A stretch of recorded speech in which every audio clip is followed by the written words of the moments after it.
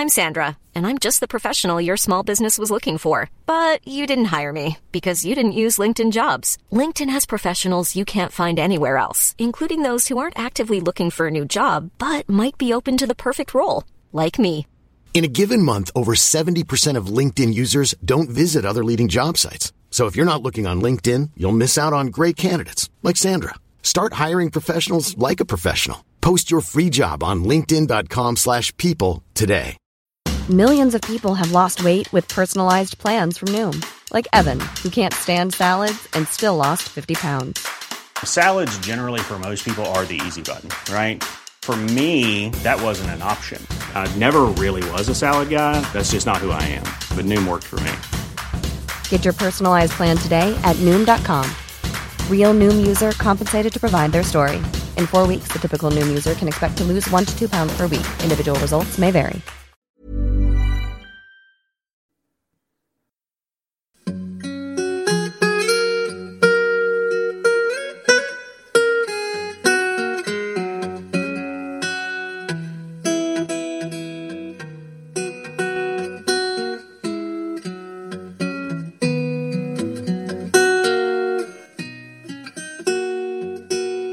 Hello everyone and welcome to the History of England, to the third and last of the special editions on the Roman baths at Bath. This week we're going to focus on the practice of religion in the Roman world and at the centre at Aquae Sulis. I started off with Stephen again, and we were standing in the museum by the pediment of the temple, which is a reconstruction of the triangular top of the temple when looked at face on. As for both of the upper episodes, you'll find there's some noise at times in the background as the life of the museum carries on around us, and we move from place to place, so things can sound a bit different. Please bear with me, and just imagine me looking at new and exciting things. Tell me something about the religion of the empire, Stephen. Religion in the Roman Empire was really quite diverse. There was, of course, the official religion of the state, which was based around the classical pantheon of deities. The emperor himself was also a deified personality. In addition to that, there are a number of religions. In several cases had come in from the east. There was Isis from Egypt, there was a mother deity from Anatolia, there was Christianity, of course, and there were also in the western part of the empire a number of local deities that were the subject of local worship and veneration. And located here in Bath, it is this aspect of Roman religious life that comes through to us. We see it in the naming of the goddess Sulis Minerva, Sulis being the Celtic element of her name. And we can see that in the objects that have been thrown into the spring as offerings. Some have the letters DSM written on them, meaning Dei Sulis Minerva, to the goddess Sulis Minerva. Indeed, if you actually count up the number of times in which Sulis and Minerva appear as words, which is a bit of a nerdy thing to do, but it's a true historical thing to do. Yes, but what it shows is that in terms of survival, we happen to have more references to Sulis than we do to Minerva. For people coming here, it would have been a combined deity, if you like. And the Romans are recognising that this local deity has attributes and an area of interest and activity that is probably akin to their own Minerva. So there was no concern from the central Roman world that these were all strange religions or in some way getting in the way of the worship of the Roman state religion? No, not at all. They seem quite keen to accommodate them and work with them. And they have problems with one or two. Christianity is, of course, a very good illustration of that. But that's because Christianity itself wasn't prepared to compromise. Right. They ended up with rather brutal solutions. Yes, indeed. Is there a process that goes through to combine the Sulis goddess with Minerva? How does that dualism happen? It's something that's clearly sanctioned by whoever has the power to build the temple. So there's a Celtic goddess called Sulis, and there's a Roman goddess called Minerva. Yes. And somehow the two get associated. Yes, that's right. And so whoever is building or sponsoring the temple, which could be a local civic leader, tribal leader, or it could be someone with authorised power from London, from the governor's office, they are the people who are making this decision, I think. But they're doing it with political awareness and sensitivity. Right. Near here there is another small shrine in a rural setting where there's a reference to a god called Apollo Cunomaglos. Now, I'm sure all our listeners have heard of Apollo, but probably not many have heard of Cunomaglos. No. Well, if you translate that literally, it means something like dog god or hound master. So there's some other deity here that's been linked to it. So and they're always very specific to place. So do you get a new god? I think what it means is that both religious traditions feel comfortable in being able to worship this deity. Right. It works for both. So there's a large number of different religions. Do they all have central similar themes, or are there big differences between them? There are differences between them. The pagan religion involves very often the following of particular rites and processes, whereas some other religions are more demanding of the person. Right. Initiation rites can be quite complex in some of the religions as well. Okay, so we're looking at the temple pediment here within the museum. Tell me a little bit more about the pediment and what it tells us about religion. Well, the pediment is, first of all, it's a classical pediment. As we look at it, you can see the triangular form at the top, which, when people think of classical temples like the Parthenon or whatever, resonates back to that. So this is on top of the temple, as it were. This is, yes, on top of the temple as you face it. Okay. That would have been supported by huge columns. This pediment was probably at a height of about 13 to 15 metres. Within it is imagery. Many pediments were plain, but this one is decorated. What you can see is a huge shield with oak leaves in its decoration, and in the centre is a very eye-catching representation of a deity. Yes, he's amazing, isn't he? And what do we call him? He's beautifully preserved. What do we call him? It's known as the Gorgon's head, although it's not really truly a Gorgon. It has elements of a Gorgon, wings in the hair, for instance, and snakes around it as well, which are things you could see on a representation of a Gorgon anywhere in the Roman Empire. But there are other elements here that don't quite fit with that. It's a very fiercely male visage, those beetling brows, that huge moustache. Well, the original Gorgon in Greek mythology was actually female, so this clearly isn't female. I think what's going on here is we're at a temple next to a spring, and the Gorgon idea, the Gorgon was a protective image. It was given to Minerva as a gift, and thereafter the Gorgon frequently appears on representations of her. You can see it on another small sculpture we have just around the corner from here. So we're seeing here the emblem of the Gorgon, but combined at this temple site next to hot springs with the image of a water deity, a water god. And water gods very commonly are fiercely male characters with lots of hair who look just like this. And so I think the elements of those two things have been combined here. Okay. So the pediment is giving an idea of the local flavour of the region here. It is, yes. Brilliant. But inside that temple would be the golden cult statue of the goddess Sulis Minerva, with her protective emblem symbolised in the pediment above. So Minerva would have been recognised in this pediment? She's not in the pediment, but she would have been inside the building. Great. Yeah. Okay. So if somebody came here from abroad, would they recognise the gods that they were worshipping here? Well, people coming from abroad would know the name of the deity of the temple before they arrived. They would recognise quite a lot of the architecture and symbolism that surrounds it. If they were educated, certainly they would discern the elements of the Gorgon within that image we're looking at. And of course in Roman times it would have been a painted image, not a plain one as we see today. So there would be things here that they would recognise. They wouldn't necessarily exclusively be worshipping the goddess Sulis Minerva. From the precinct of her temple, we have an altar set up by a gentleman who we're told comes from near Trier in modern Germany, to Lucetius, Mars and Nemetona. Well, we've got that conflation again, Mars associated here with someone called Lucetius, and Nemetona. Well, Lucetius and Nemetona are not names we know from the classical Roman pantheon, but we do know them from that particular area of Germany. And what has happened with him is that he is worshipping the gods back home. He's set up a small altar in the precinct of this temple to the gods back home. This may have been perhaps in fulfillment of a vow. He may have said that, if I get to this great temple, I will set up a dedication to you here, when he prayed to them before he left.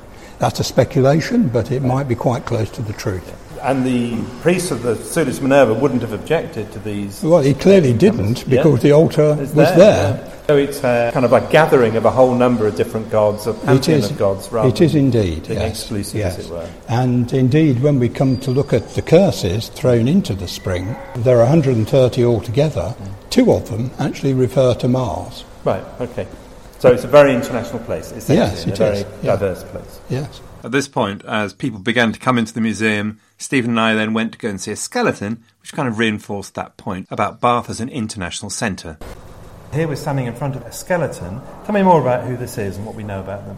We don't know the name of the person, but we do know that this was recovered from a location in Lake Roman Bath. It's clearly a tall individual, it's male, and beneath it is a lead coffin that it was found in. In addition to doing the usual forms of analysis, this one has also had isotope analysis carried out on its tooth enamel. And this has also thrown up something quite interesting about its life history. It would seem from this isotopic analysis that it was almost certainly a person who was brought up in the area of Syria and the Levant. This is because the water sources around there are distinctive, and this carries through into our modern teeth. It's clear evidence to support the evidence we've already seen from inscriptions that people were coming to Bath from a long way away. This is quite a high status coffin, a lead coffin. Most people couldn't afford them. Another aspect of this was that from analysis, it also transpired that in terms of diet, this person probably had what we would think of as a very rich diet. Right. He was a great eater of meat, it would seem. Having said that, this person met his demise at the age of probably about 40 to 45, which was the average life expectancy in the Roman world. Yeah. We then moved along to another part of the temple precinct. Tell me about the precinct, how it worked, and the process that people went through in studying their religion.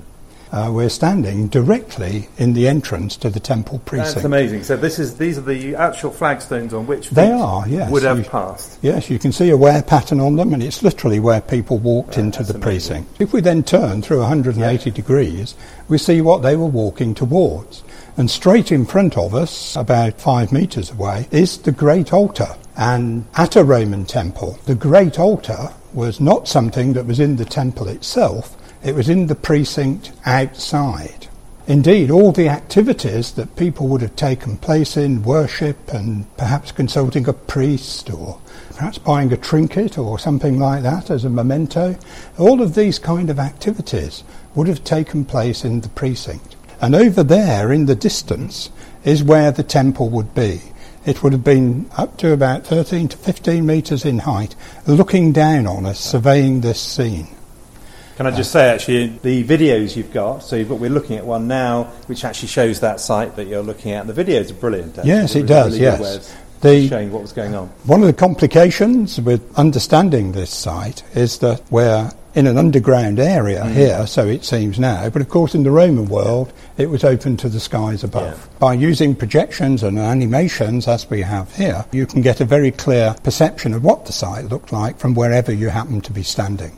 Tell me about the actual practice. So, I've come here and I've come to worship Sulis Minerva. What would I do? If you were intending to sacrifice, which was a normal thing to do. What sort of things might they sacrifice? Animals. And you could imagine here that the creatures sacrificed could on grand occasions be something like a bull. But perhaps for normal, ordinary people coming here, there might be something altogether more modest, perhaps a chicken or a goat or something like this. And that sacrifice would be done at this altar? It would be done at the altar. The altar, as you can see, is quite tall. Yeah. Certainly if you were sacrificing a cow, you would never get the cow on top of that altar.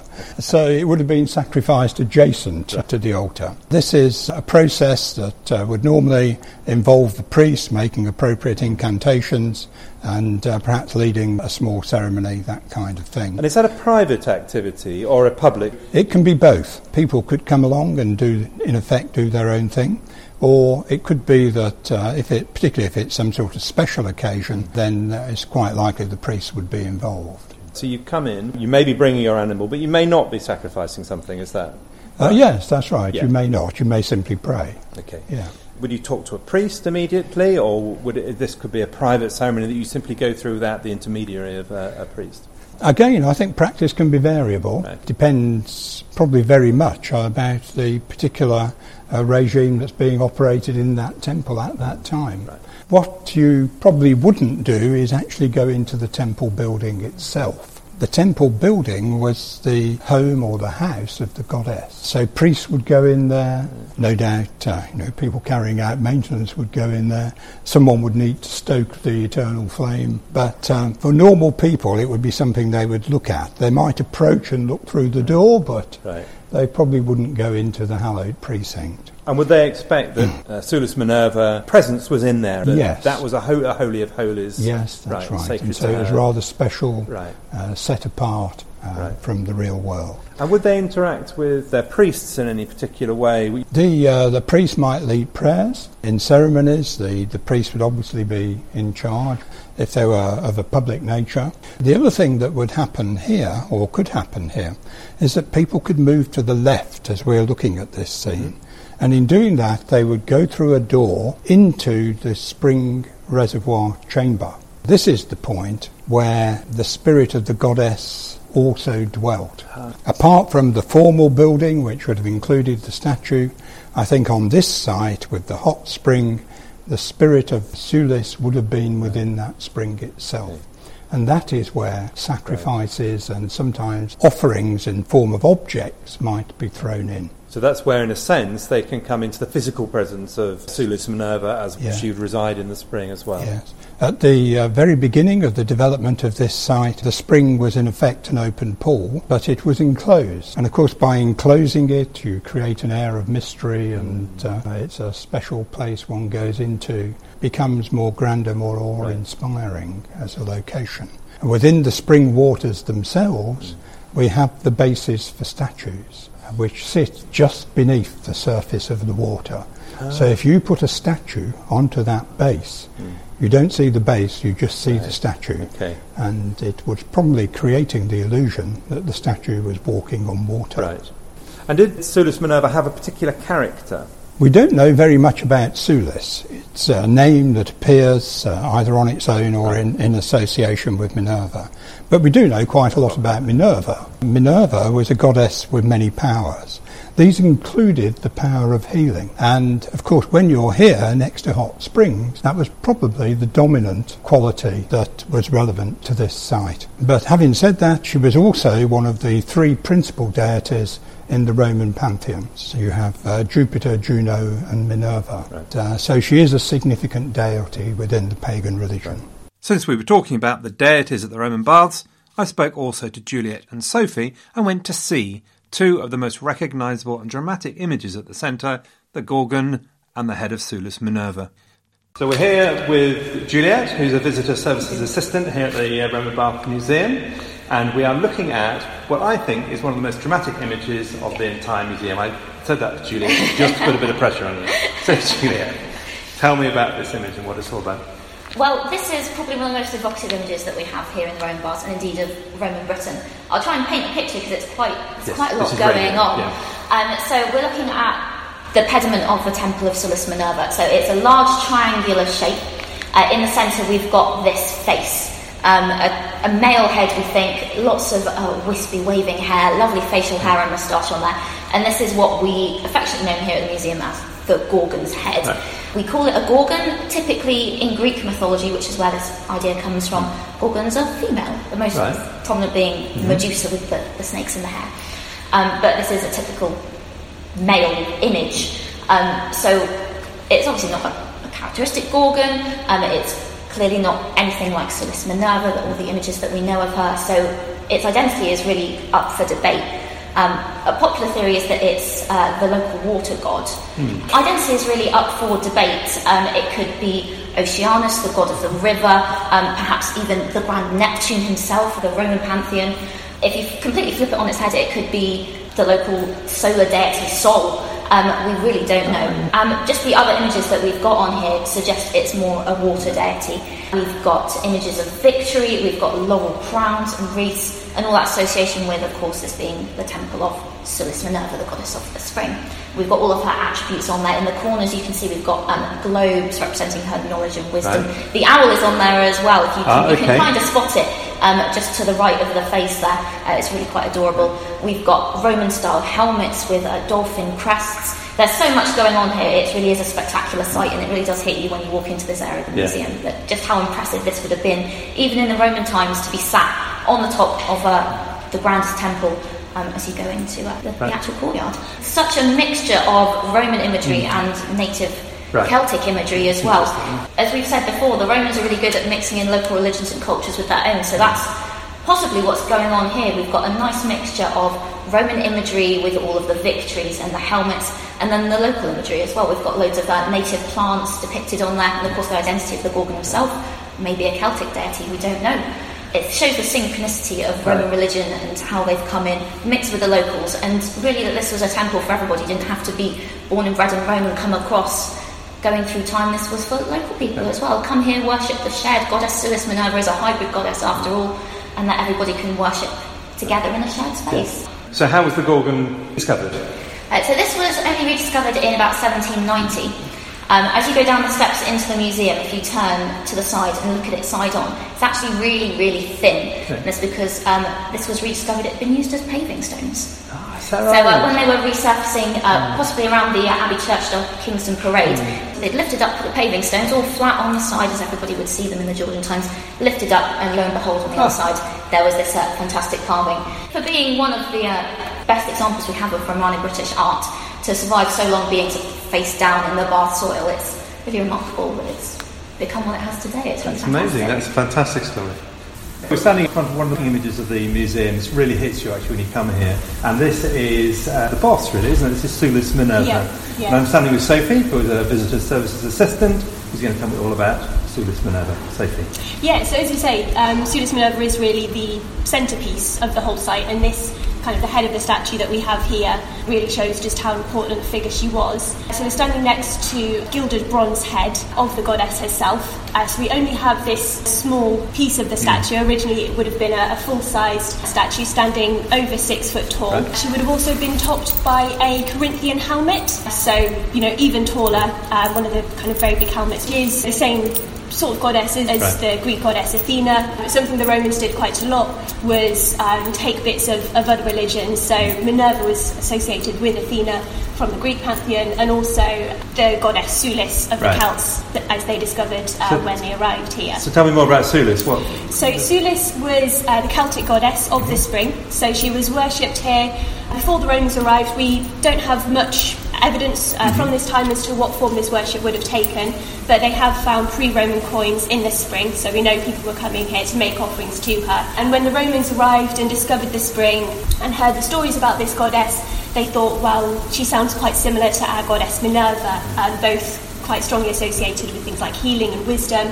Minerva is also the goddess of warfare as well, which is why she has that warlike helmet in a lot of images. So the temple to Sulis Minerva was built here right next to the spring, so they could then make offerings to the goddess in the spring, continue that tradition of throwing all sorts of things, coins, precious objects, the curse tablets as well, so asking for people to be punished by the goddess as well. And they would also have had the temple, which is where this statue would have sat. Right. So most people weren't actually allowed to go into the temple. It would have just been priests and other kind of religious figures. So for most people, you would just get a small glimpse of her up the steps in the entrance to the temple. So it would be mystical. It heightened that sense of exactly, the kind of slightly unknowable aspect of her as well. And how was she found? She wasn't discovered until 1727. And it was a complete accident, really. So it was only as Bath was becoming more popular as a spa town, they had more people visiting, more of a need for improved sanitation. So a sewer was dug underneath Stall Street, which runs kind of parallel to the Roman Bath still today. And while they were digging this sewer, at the bottom of the trench, they found this bronze head, very muddy and almost unrecognisable, but once it was cleaned up, they realised that it was something, really quite special and exciting. Special, quite a discovery, to have, started to be able to make out that face and those features. Well, it's an amazing image, and you can still see the patina of the gold and so on. It must have been an amazing discovery. You can see the layers of gold that had been added over the years as well. But unfortunately, the rest of the statue has never been found. So we're not quite sure what happened to it. Potentially, after Christianity became the dominant religion, a pagan temple like this would have been seen as something that you didn't really want to keep. So the statue may have actually been deliberately destroyed. Who knows what happened to the rest of it? I like to think that the rest of it might still be out there somewhere. So if we dig in the right place, maybe we'll find it again. Brilliant. Lovely. Thank you, Sophie. Then it was time for another of the most extraordinary and unique survivals from the Roman baths at Bath, the curse tablets. And here at last, you get to find out what you had to do to be cursed with the loss of your mind and your eyes. You might be surprised. I'm standing with Stephen at a display of tablets, like lead tablets covered in tiny writing. Tell us more about what these are, Stephen. Well, these are the curse tablets from Bath. They're registered on the UNESCO Memory of the World scheme for intangible cultural heritage. Indeed, they're the only objects from Roman Britain that enjoy that status. Altogether, there are 130, although they're not all on display here. They are messages to the goddess, generally speaking from people who have suffered some form of loss or theft, indeed, in some cases. What the prayers are doing is asking for the righting of the wrong that has befallen the individual. Sometimes they speculate as to who may have caused the wrong, and lists of names may appear. Right, so specific accusations going on. Yes, absolutely. That is an outrage, I suppose. The purpose is just to help the goddess pin down who the guilty character provide some evidence. Yes, that's right. No, I think it's one of these characters. Right. And that's interesting. So they presume that the goddess is not omnipotent. This is an interesting point, because part of the idea, of course, is that the goddess is capable of discerning who it is. So quite why you need to produce a list of half a dozen possible culprits isn't really clear. But, life in the past isn't always clear. No, indeed. It's the foreign country, as they say. Yes, that's right. What we see looking at them is that they're not all complaints of loss, but they're all complaints about something that's gone wrong. Where they deal with loss, it's usually things that to us may not sound too dramatic. Right. Dokimedes had stolen, he believed, a pair of gloves. There was the case of a bronze bowl. Okay, so these are reasonably domestic type disasters. Yes, that's right. There are 3 cases of bathing tunics being stolen. Right, okay.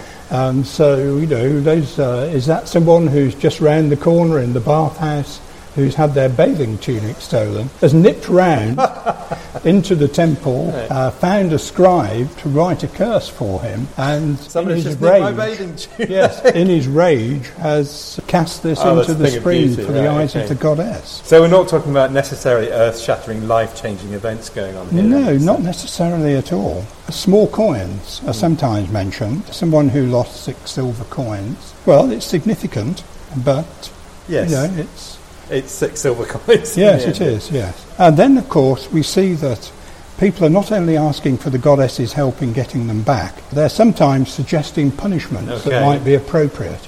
Okay, are there any particular type of punishments that we see? Dokimedes, I mentioned, had his 2 gloves stolen. He asked that the person who had stolen them should lose both his mind and his eyes. That's harsh. Yes, as we would see it today. Yes, I think in the context of modern crime and punishment. But that wasn't always the case in the past. They did have quite drastic ways of dealing with people. So if you got away with merely losing your eyes and your mind, you might have not done too badly. You thought, right, this is the result. So in someone who asked that person who had stolen them could have their entrails eaten away. Did somebody actually say that? Yes, yeah. Entrails eaten away. Yes, yes. But of course, in looking at these, we're looking at things that were privately expressed thoughts intended for the goddess to read. They didn't expect someone to be coming along 2,000 years later and opening these things up to check on what they might have said. And what does that tell us about human nature? Well, it tells us that these are the intimate personal thoughts of people making these offerings. Maybe we shouldn't be reading these curse tablets, Stephen, Tell me about the language that they're written in. Well, they're written in Latin, of course, but it is very difficult to read. Right. That's partly just due to the way in which it's preserved. They're lightly scratched onto lead or pewter tablets. And because of corrosion of the tablets in the spring water over nearly 2,000 years, you do need good lighting conditions to be able to spot this and discern it. They're quite stylised in terms of their content and what they say. The kind of Latin that's used, Latin clearly varied a bit around the empire. And if you think of English, it can be quite variable depending on where you are. So Latin can also end up with sort of local dialect forms. And so there is an aspect of that here. We're not seeing the pristine Latin that would necessarily have been spoken in the court at Rome. So it tells us something about the way that Latin has changed or is changing at particular times. Yes, and that is part of the interest of these tablets. Two Latin scholars, that they themselves, in studying the language, can see how it evolved. Yeah. But you've got one here, a text in British Celtic. Yes, that's right, or at least that's what we believe it is. The reason being that it cannot be translated. Right. It's fragmentary, and there's only a small piece of text. Texts in Celtic are known from Gaul, where there are two written in Gaulish Celtic. Right. And there's so much preserved there that it's possible to have a reasonable stab at interpreting it. But here we just have a fragment. And whilst the letters sound Celtic, and it probably is Celtic, we don't have enough to be able to translate it. So what kind of people would have thrown these cursed scrolls? Well, I think quite ordinary people. People who have lost things that to us seem quite modest. No one here is saying that their gold diadem has been stolen. It's all very small scale, small objects. But in a world that they inhabited, people did not own many objects. Yeah. And so therefore we shouldn't underestimate a pair of gloves. It may be he was the only person who had a pair of gloves, so it would have been important to him. Yeah. Does that tell us something about the kind of people that visited the temple? Are we saying that richer people wouldn't necessarily have visited here, or just they're not throwing curse tablets? I think what it's showing is that the goddess was accessible to the poor, or if not poor, then at least people of modest means. The worship was not restricted to some sort of high level in society. And do you have a particular favourite? Well, I do particularly like the one about the bathing tunic, or one of those about the bathing tunics. I can just imagine that scene, yes. Very good. Yes. But of course that tells us that that person wasn't rich enough to employ a slave to guard their clothes whilst they were in the bath. So is that what would have happened? If you were well-to-do, you would have not just come on your own, you would have your servants come with you. Right. They would have looked after your things for you whilst you were undergoing whatever treatment it was. Right.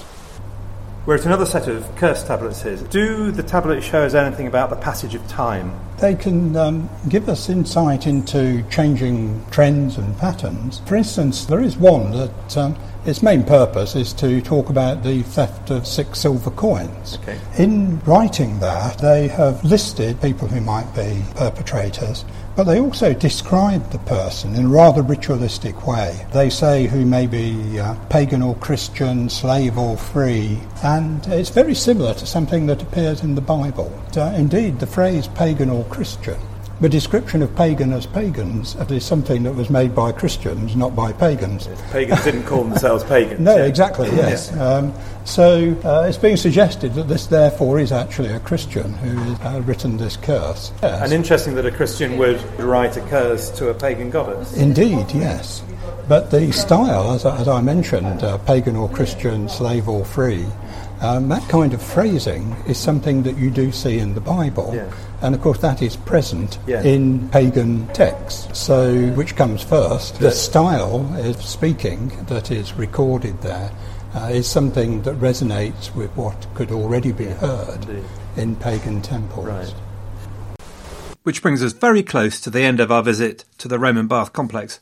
Before it was time to go, though, I asked Stephen to tell me about one other religious object that he found particularly fascinating from the site, and which you can also see if you visit the museum. Another one is a head, except it's not quite a head. It looks like a face. It's a sheet of tin that has been beaten out into the form of a face. But where the eyes are, there are sockets for the eyes, but they're closed, they're not open. Something could have been inserted into those sockets for it to look like eyes. And then when you look at the edges of this rather flat featured face, you can see there are tiny holes. And these are rivet holes. What happened was that this effigy was fixed to something else. In my mind's eye, I see it probably being carried in procession. If you imagine someone walking along an aisle holding a pole with a head on it. So it would have been a religious item, you think? Yes. Probably used as part of the temple ritual. It was found in the drain where it flows out from the sacred spring, and it's quite possible that what happened to it is that at the end of its period of use or whatever, it was returned to the goddess, cast into the spring. So this priest mask would have been used for a specific special occasion, created for it, and then thrown into the spring. Yes. It might have been used once a year or whenever on some special occasion, but we don't know what that is. Brilliant. That is definitively it, then. As you can probably tell from the relentless enthusiasm, I had a brilliant time. It was a real privilege for me. Many thanks then to everyone at the Roman Baths Museum at Bath, especially Stephen and Rebecca, of course. Thanks to all of you for listening to all of it. Good luck, everyone, and have a great week.